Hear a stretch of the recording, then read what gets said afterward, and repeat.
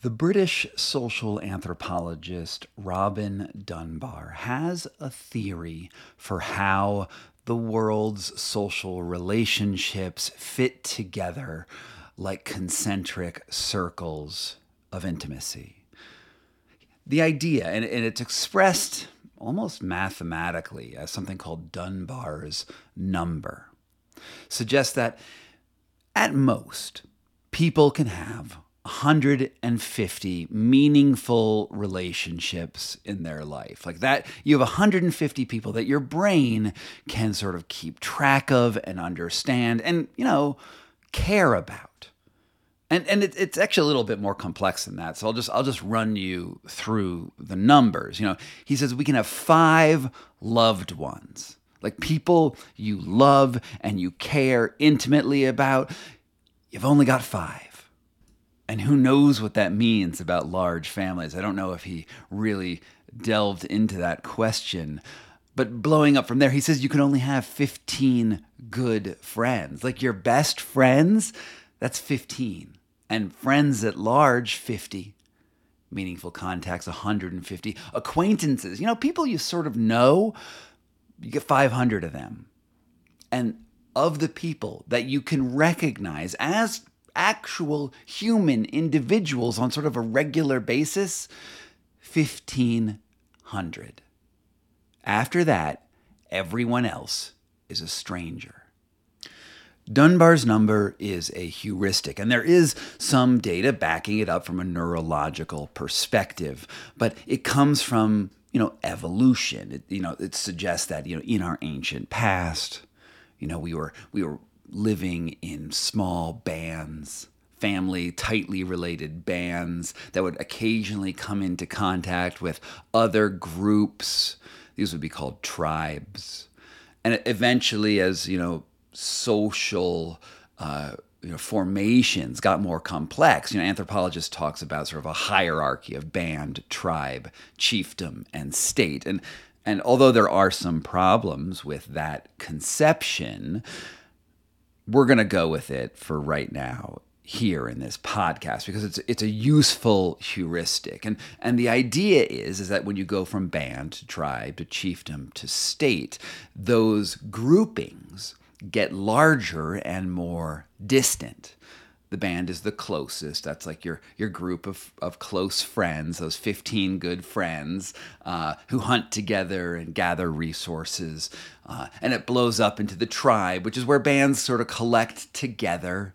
The chiefdom actually has some sort of governing structure, some sort of formal, maybe elected, maybe it comes down through heredity, but there's some sort of more representative thing. And then we get to state, which is where all of those different chiefdoms sort of represent one coherent individual in a person's brain. And that's how human society, according to Robin Dunbar and this sort of anthropological theory, gets organized. And I think there's something attractive about this idea, because if I look around in my own life, I have, in that very close loved ones, it's a pretty small number of people who I really care, but everything about them. And then, good friends, 15 doesn't sound, wrong to me. I can probably think of 15 good people who I keep on touch on a regular basis outside of like social media. Like I'm actually calling them. I'm actually, inquiring about details that are real. And then there's the friends, 50, yeah, okay, that makes some sense. And onwards and upwards, the reality is that individuals, humans, are sort of a narrow node. We're sort of a narrow band of connections. But now here's the thing. In the modern world, it's different, right? In the modern world, there's something called social media, which has blown this whole idea on its head. If you look at Facebook, when I used Facebook, I'm not really on Facebook anymore, but I think I had like 1,500 friends. But they weren't really friends, right? I mean, these were people like maybe I went to elementary school with them, or I met them at a party once and we had a cool conversation. But keeping track of them for all time. Oh, we talked about your skydiving experience. This is a real person that's in my brain right now, but we talked about your skydiving experience. And it was a cool conversation, but I'm following them 15 years later on Facebook, and I have no idea why. I mean, it's a little weird, right? And I think according to Dunbar's number, it might be worse than weird.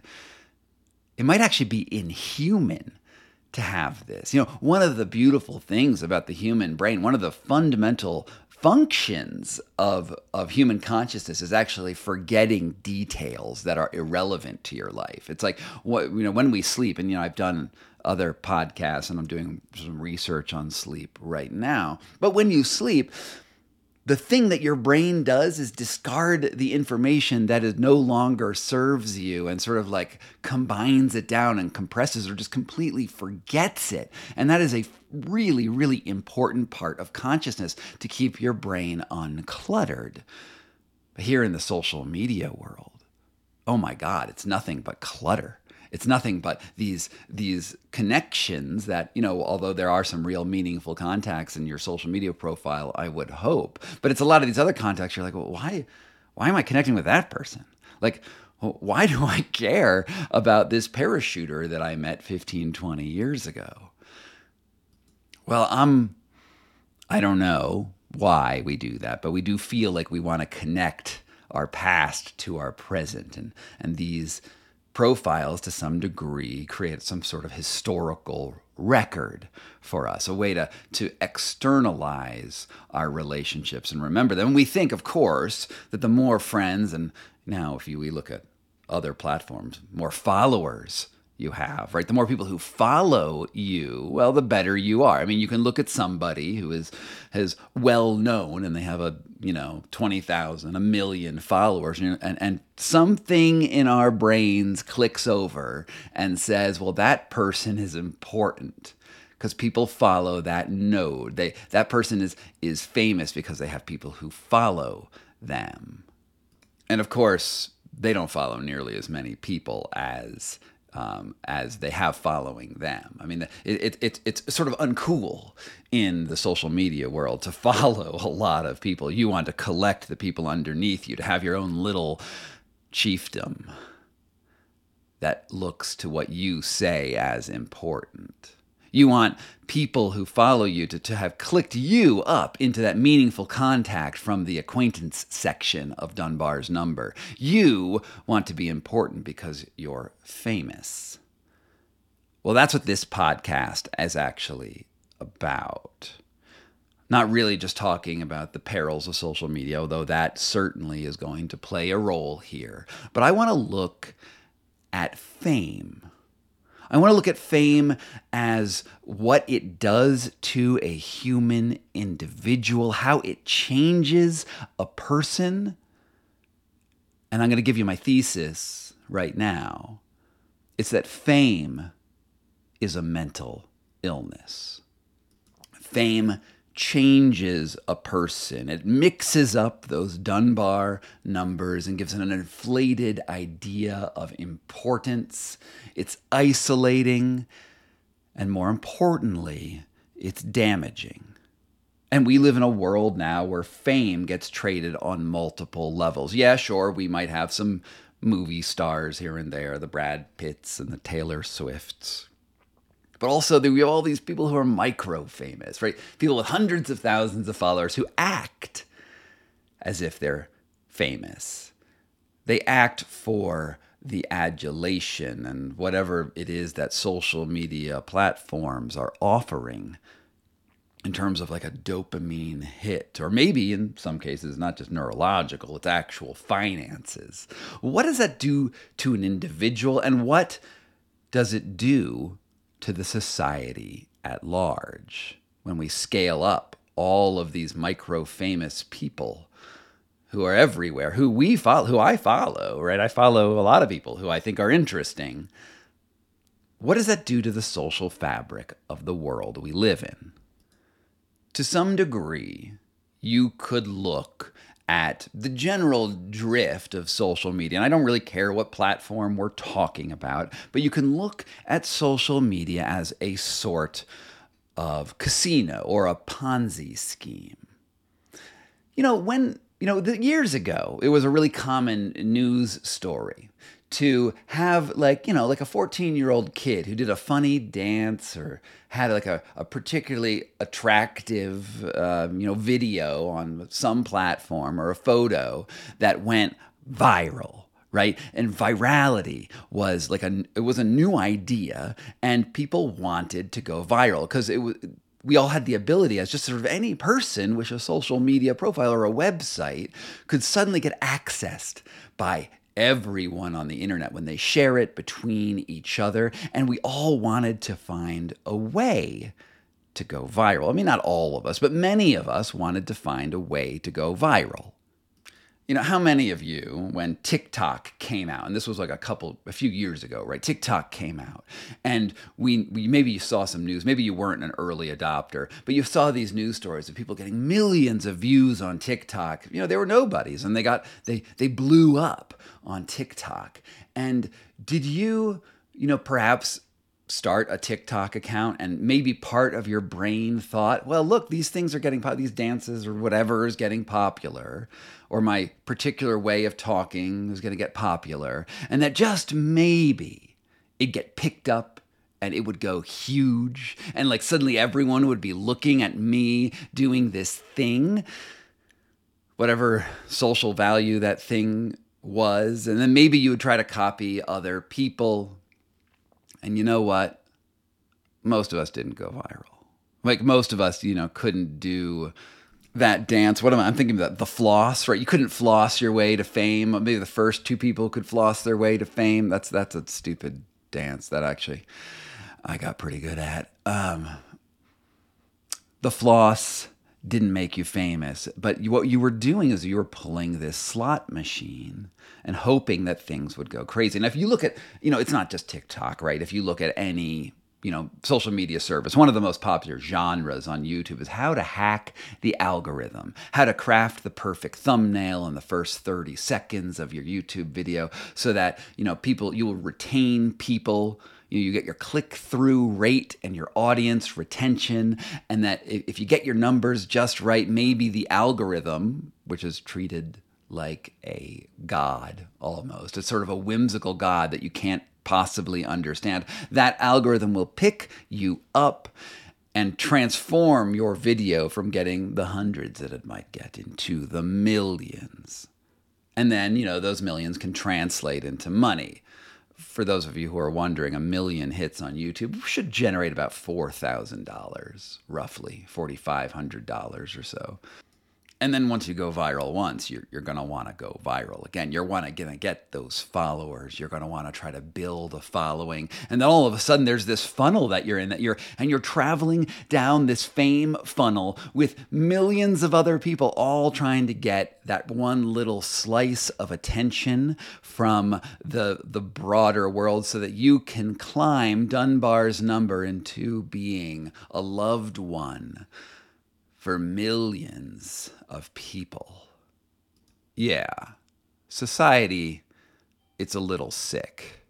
And we're going to talk a little bit about social media fame, of course, because it is something that hits all of us. But I think to truly understand it, we also need to know what happens to the mental states of people who actually have grabbed that brass ring, who have actually achieved this place of universal loved recognition. What happens to their brains and what happens to them as people? Well, luckily, there's a fair amount of research that has been done on celebrity over the years. And while I don't talk about this all that much, back in the day when I was getting my PhD in anthropology, my research focus was actually on how fame got constructed in India among Bollywood film producers and film stars. And I actually went really deep down the fame research rabbit hole, which it's fortunate that I didn't actually finish my PhD, but it has been a topic that has fascinated me for a long time. But before we get into the research on fame and the damage it can do to mental health, this is the time in the show where I tell you that I don't have ads. You've noticed if you're listening to the audio version on Spotify or Apple that I don't actually run advertisements because I like to be able to it's to be me and you here.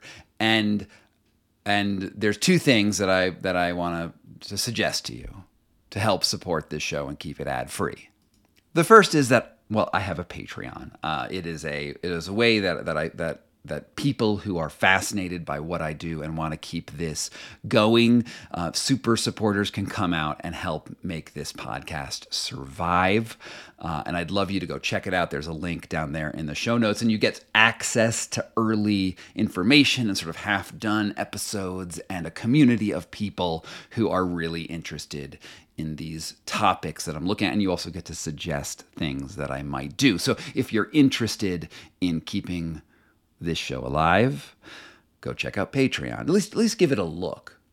But if you happen to not be someone who loves, you have enough subscriptions already. I get it. But there's still something else that you can do, which is I ask you to go leave a 5-star review on whatever platform accepts 5-star reviews. I don't think Spotify does, but I think maybe Apple and other podcast platforms, you can actually write a review and put some stars down. And in trade, what I do is I read your reviews here on the show. And so without further ado, I have a new review in, and I'm going to read it to you right now.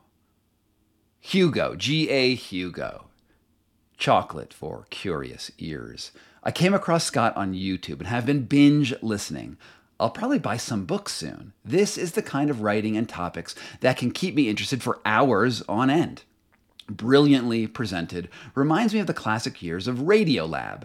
Maybe we'll be treated to some great interviews, too. Dude, what a great review. That's like, you compared me to like the best podcast in the country.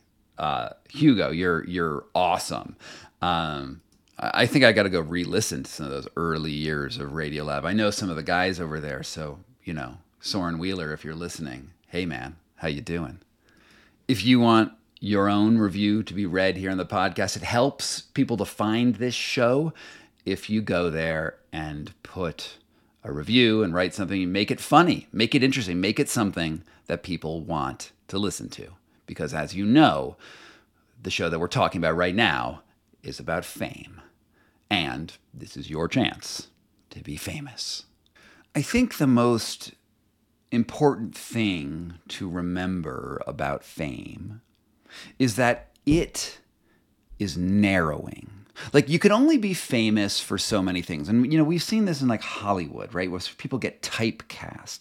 Someone gets a role, maybe they're the nerdy scientist guy or the hot lady or whatever. And then they get cast in that role over and over again and they can't break free of it. And I think in general, this is what happens to fame. Because remember, humans can only listen and pay attention to a certain number of people, which also means a certain number of characteristics. So you get fame. When the experience of getting famous is an experience of narrowing your own sense of self, at least in the public sphere. There's this psychiatrist, maybe she's a psychologist. Her name's Donna Rockwell. She wrote this book called Being a Celebrity, The Phenomenology of Fame. And to just read a little bit of it, here's one thing that she says. The famous person, develops a kind of character splitting between the celebrity self and the authentic self as a survival technique in the hyperkinetic and heady atmosphere associated with celebrity life. Which is to say, when you're super famous, people look at you and they respond to the fame first. There's this idea of being starstruck. I've met, quite a few celebrities over the years, and I can attest at sometimes, like, you meet them and you feel like you already know somebody. Like, I'm sitting in a sauna with Orlando Bloom and I know all about Legolas, right? I know all about something about him. I heard about him, on a stand-up paddleboard naked with Katy Perry, and I feel like I know something about him, and I can see in his face this conflict between who he wants to be, who he feels that he is, and the way that people already feel they know him. So what we call a parasocial relationship. And when you meet someone like that, you can see the conflict raging over their minds, because they don't want to be friends with you because you think they're famous, because that is inauthentic. And yet they do not under any circumstances want to lose this thing that they worked so hard to attain. They cannot trust the people around them anymore. As Donna Rockwell writes, while the celebrity experiences many side effects of fame, the allure of wealth, access, preferential treatment, public adoration, and, as one celebrity put it, quote, membership in an exclusive club, keeps the famous person stuck in their perpetual need to keep their fame machine churning. And she goes on to write, the unfortunate truth, however, is that for each and every celebrity, the fame machine can only churn for so long. As a former famous child star revealed, I've been addicted to almost every substance known to man at one point or another, and the most addicting of all is fame. And I really thought that was so useful, because how many famous people do we know out there who have addiction problems? It's almost like a cliche, right? It's almost like, Kurt Cobain did heroin, right? And David Duchovny was a sex addict, and on and on and on. There's so many famous people who get caught up in these negative feedback loops. It's like their dopamine receptors just had to have more all the time. And when the fame was not answering, when they weren't getting their equivalent of clicks and likes and newspaper articles and entrance to their private clubs, they needed to find something else. There's this neuroscientist that I've written about a few times. You've definitely heard his name. His name's Andrew Huberman. And I've been friends with him for, actually since before he was famous. And there's probably a story to tell there sometime too. But I've known him for a long time. And one of the things that he said to me, which I thought was so unbelievably brilliant, was that addiction is the progressive narrowing of the things that give you pleasure. And what could be more pleasurable than the adulation of a community? When Dunbar's number works in your favor and you are closer to that loved one section for millions of people, and yet you don't have to give anything back. You just get to take it. That is what fame actually is as an experience. It's the receiving of this adulation without having to give it back. But what is a person who doesn't give back when you meet them, right? When I meet a famous person, like, I always have this idea of who they are, and they always let me down, because no one can be that image that they present on their movie screen, right? The Rock is not actually out there saving the world every day. He's an actor. He was a big buff actor. Tom Hanks, who is like America's dad, is, maybe a nice guy in person, but and I've heard that he is, but he's not the nice guy in person that you think he is. They're struggling with this act, and they're struggling with that celebrity self versus the famous self. You are a bifurcated individual. Now, I happen to know a fair number of people who have gotten famous, and I happen to have known them since before they were famous. And I will say that there's always this thing that occurs when you see someone go through that transition. You meet them when they're like a normal person struggling doing all the normal person things, and then they give a book that explodes, or something actually they do win the YouTube lottery or whatever it is. And when that occurs, it sort of hits them like a train wreck. It forces into them, all of a sudden they're vaulted into this club of people who suddenly want to talk to them, other famous people who before you would have been starstruck by, but they all want to be around that proximity to fame, because fame acts like an echo chamber and elevates people. And your old friends, the people that you used to know, well, they're just not as, they don't carry as much punch as your new friends, and you want to shed. Or maybe you don't think that you're the type of person who would want to shed their old friends, but they basically all do. I think I've known probably 4 people, from my college years, and just sort of having met them earlier in their careers, probably 4, maybe 5 people who've made it into the general pop culture medium, like who were friends and now, well, they're too famous for you. Or that if you call them, you feel like they're going to think you want something from them. Right now, it's like, oh, you were, my buddy in college. And if I call you up, the first thought that you are going to have is that you want to use my fame to your advantage, and I don't want to be used. And they start feeling protective.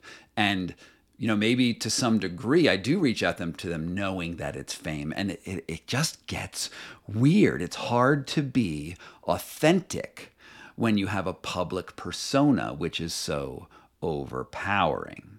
And to some degree, fame also operates as almost a religious experience. It has the same strange effect on a human personality that gurufication also has, which, I guess being a guru or religious leader is a type of fame. But, I've written books, like my book, The Enlightenment Trap, where the peril of a guru is that when they think that they're enlightened, or they say that they're enlightened, and people believe that they're enlightened, they don't have any peers because no one else is enlightened about them. And they just start looking inwards, and they think, oh my God, most gurus do this thing. If they're men, they're like, oh my God, my penis knows the answer to things, and I'm going to sleep with all my best and prettiest students. And that's what they do. That is just the pattern. I did a podcast called The Monk Who Fucks Everything, a brief history of print capital from ancient Tibet to the modern world. And you should go check out how that particular idea, keeps on repeating itself for thousands of years, this isolation from religious leaders. But it works the same for these isolated famous people. They think to some degree that they deserve the fame. They work hard, or they got lucky, or, there's so much adulation around them that they feel like they earned this. And, to some degree, some people are very talented and they do awesome things, and they give a lot back to the world. I'm not going to, say that people's talents don't exist. People are very talented. Many famous people are very talented. Some are just incidental, but some are, many are very, very talented. But it plays into this, sort of a long-term American idea. I don't know if you've heard about the prosperity gospel.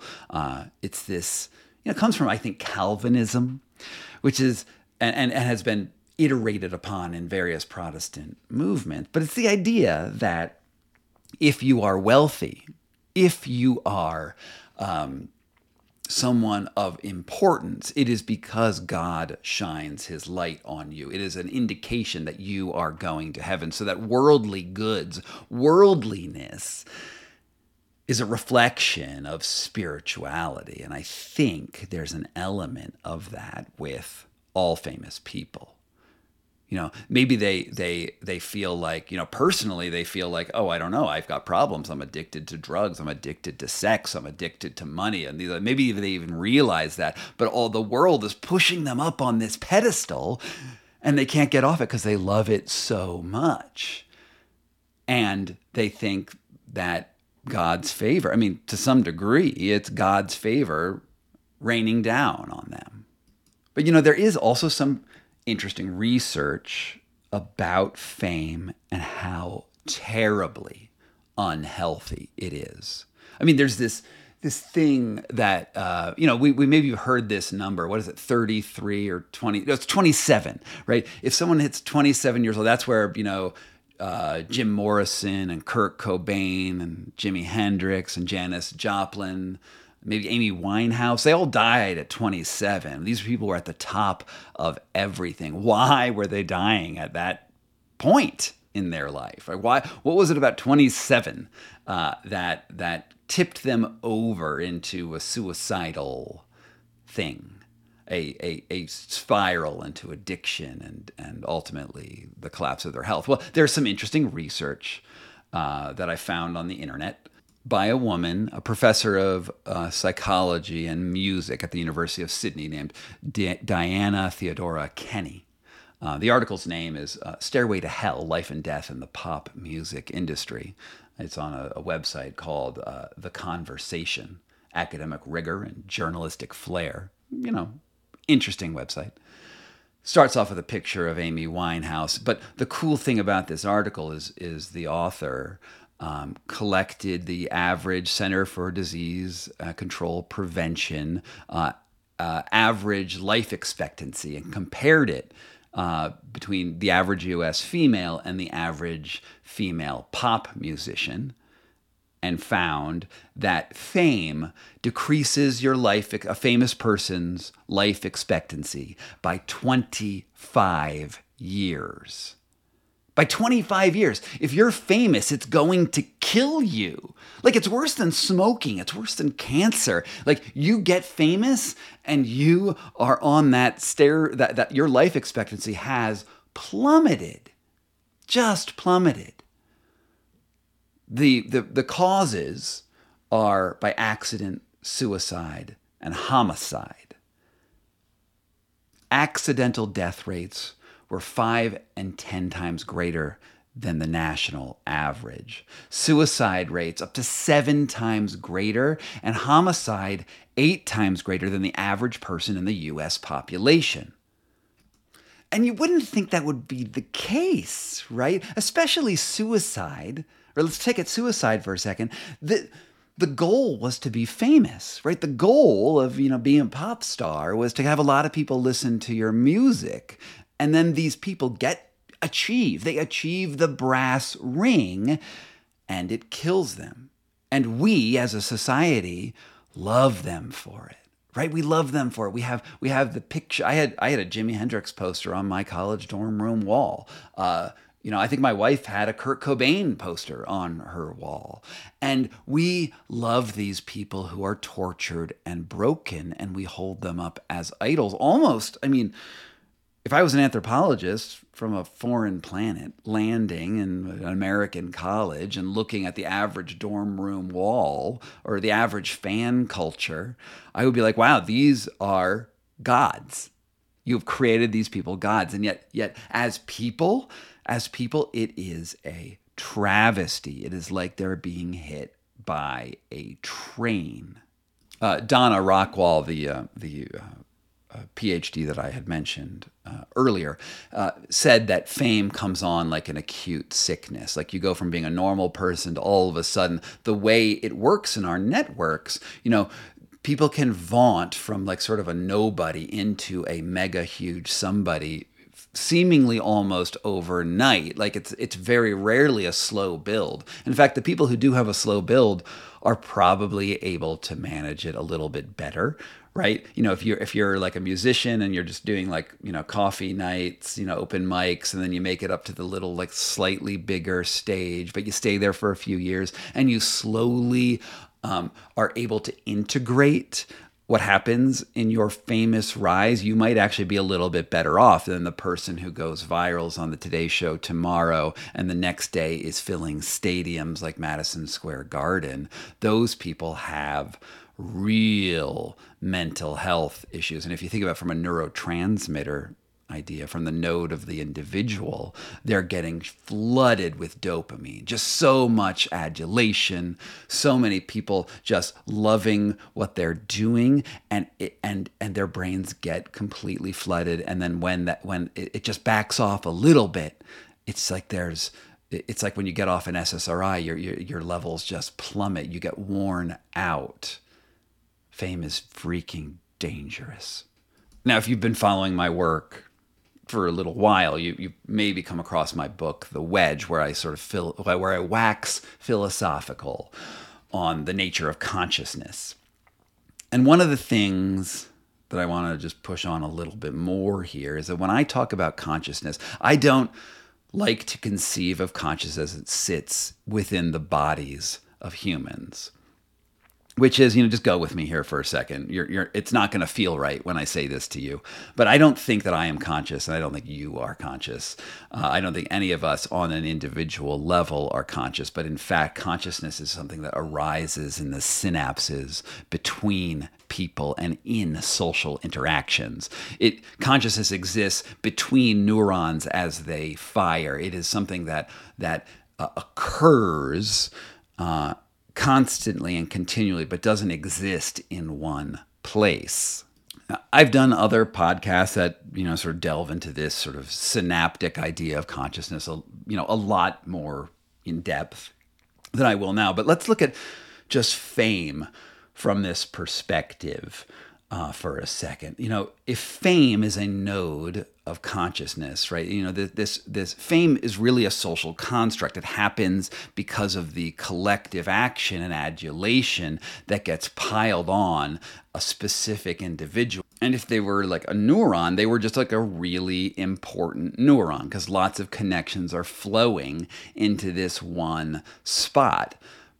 But neurons don't work really well when one neuron sort of wags that whole dog, right? Neurons can only fire so much out of their network at one time. A famous person only has so much energy to contribute to the broader network of human civilization. And it is a narrowing effect. It is an inefficient effect. If one neuron is like the command point for conscious expression, it lacks the ability to have sort of diverse interactions and diverse thoughts and sort of a full experience. And that narrowing is, well, it's hard to live and experience and exist with the weight of that responsibility on the neuron. That neuron doesn't, it can't fulfill an integrated self. In the end, the synapse around the neuron defines what it is. And so I want to just sit with that for a second and think about what it is that we're doing here in the world today with social media. Hell, what I'm doing with a podcast, what I'm doing with a YouTube channel. And, I have all of my little Instagrams and Twitters and Blue Skies and Mastodons and all of that crap. What is it that we are chasing here? Is it going to actually give us fulfillment? And I struggle with this because I'm playing that game, and you're to some degree likely playing that game too. We're all on these platforms that give us something in return, right? Sorry, I have segued into looking at social media again here. I have defined what the problem with sort of big celebrity is in terms of isolation. And I want to bring this back down to our personal level and this micro fame thing that we're all part of, right? We're all part of it. I asked you for like reviews like a little while ago on this podcast, right? I said, hey, like and review my thing because I do want my message to spread because I think that there's hopefully some of what I say is useful. But I'm also like really wary about what that fame actually might mean if this podcast blows up into sort of a huge world. I find myself drawn between two polarities where I can be an authentic individual or I can be something that tries to wag the dog from outside, something that tries to answer what podcast title might give me the best click-through ratio to forge a career so that I can afford health insurance every month. These are. I mean, those are thoughts that I have sometimes, and it is a struggle, and I think it's a struggle that well, especially for someone in the media, it's more apparent. But it's also something that we all do, right? When you post something on social media, you put your best face on, right? We put the happy party that we went to, the awesome food, the vacation picture, and we don't show the side of ourselves, which honestly we exist in most of the time, the sort of groggy, making it through the day, and mumbling to ourselves about whatever bill is on our mind, or whatever it is, the normal day to day experience of life. We show the most dopamine driven side that we think people will be interested in and we think that will get engagement. And maybe a small level of that is okay, but I don't know, maybe it's not, right? Maybe fundamentally we are that band, chiefdom, tribe, state, biological organism. Maybe we as people should focus on actual human connection and forget about posting the happy photo and trying to live our lives through the lens of whatever upticks and downticks that happen on the platforms where we have invested so much time. When we lie on our deathbeds, are we going to think how many likes that's going to get? Are we going to live stream our deaths in the hopes that maybe we will get a larger amount of sympathy from our erstwhile fans? Like, what is it all leading to? I don't know. I don't think I'm going to live stream my death. I don't think that's my goal. But I do wonder where it's all going. I'd love you to tell me where you think it's going. I'd love you to tell me, write me an email or something, sgcarney@gmail. Write me an email and say, tell me what you think social media and this micro fame Ponzi scheme that we live in. Is there a positive spin to it, right? Is the dream of the internet, those interconnections so that any one of us could have a global reach? Was it a net positive? Is it net negative? Is it good that there's now 8 different Twitter platforms out there? What do you think? I obviously haven't settled. I haven't resolved the problem in my own mind. And maybe, I don't know, maybe you know how it's all going to go and what the right way to address this world is. And it's funny, I do get quite a few emails from people who are not famous, right? Who are just people who are just, peopling in their peoply lives. And I think those perspectives are maybe even more important than the perspectives of the famous people, because we get the famous person's perspective all the time, right? We get, the newspapers and magazines and YouTube channels, they're all starfuckers. They're all trying to get maximum engagement. But what is it that the normal human does on the day-to-day basis in this complex world? Are we happy? Has someone found the answer to happiness? The Buddha would have said that life is inherently unsatisfactory, and the pursuit of constant engagement and pleasure will ultimately fail you. So the best thing that a person can do is become introspective and understand the nature of their own minds. I think there's something to that. I think there's something there. Heck, maybe the Buddha had the answer to everything. I'm going to leave you there with that thought. In order to increase my own personal brand reach and identity and fame, please do leave a like and review, because I guess that is where we are at this particular moment. From Denver, Colorado, and Pokey Bear LLC, this was Scott Carney Investigates.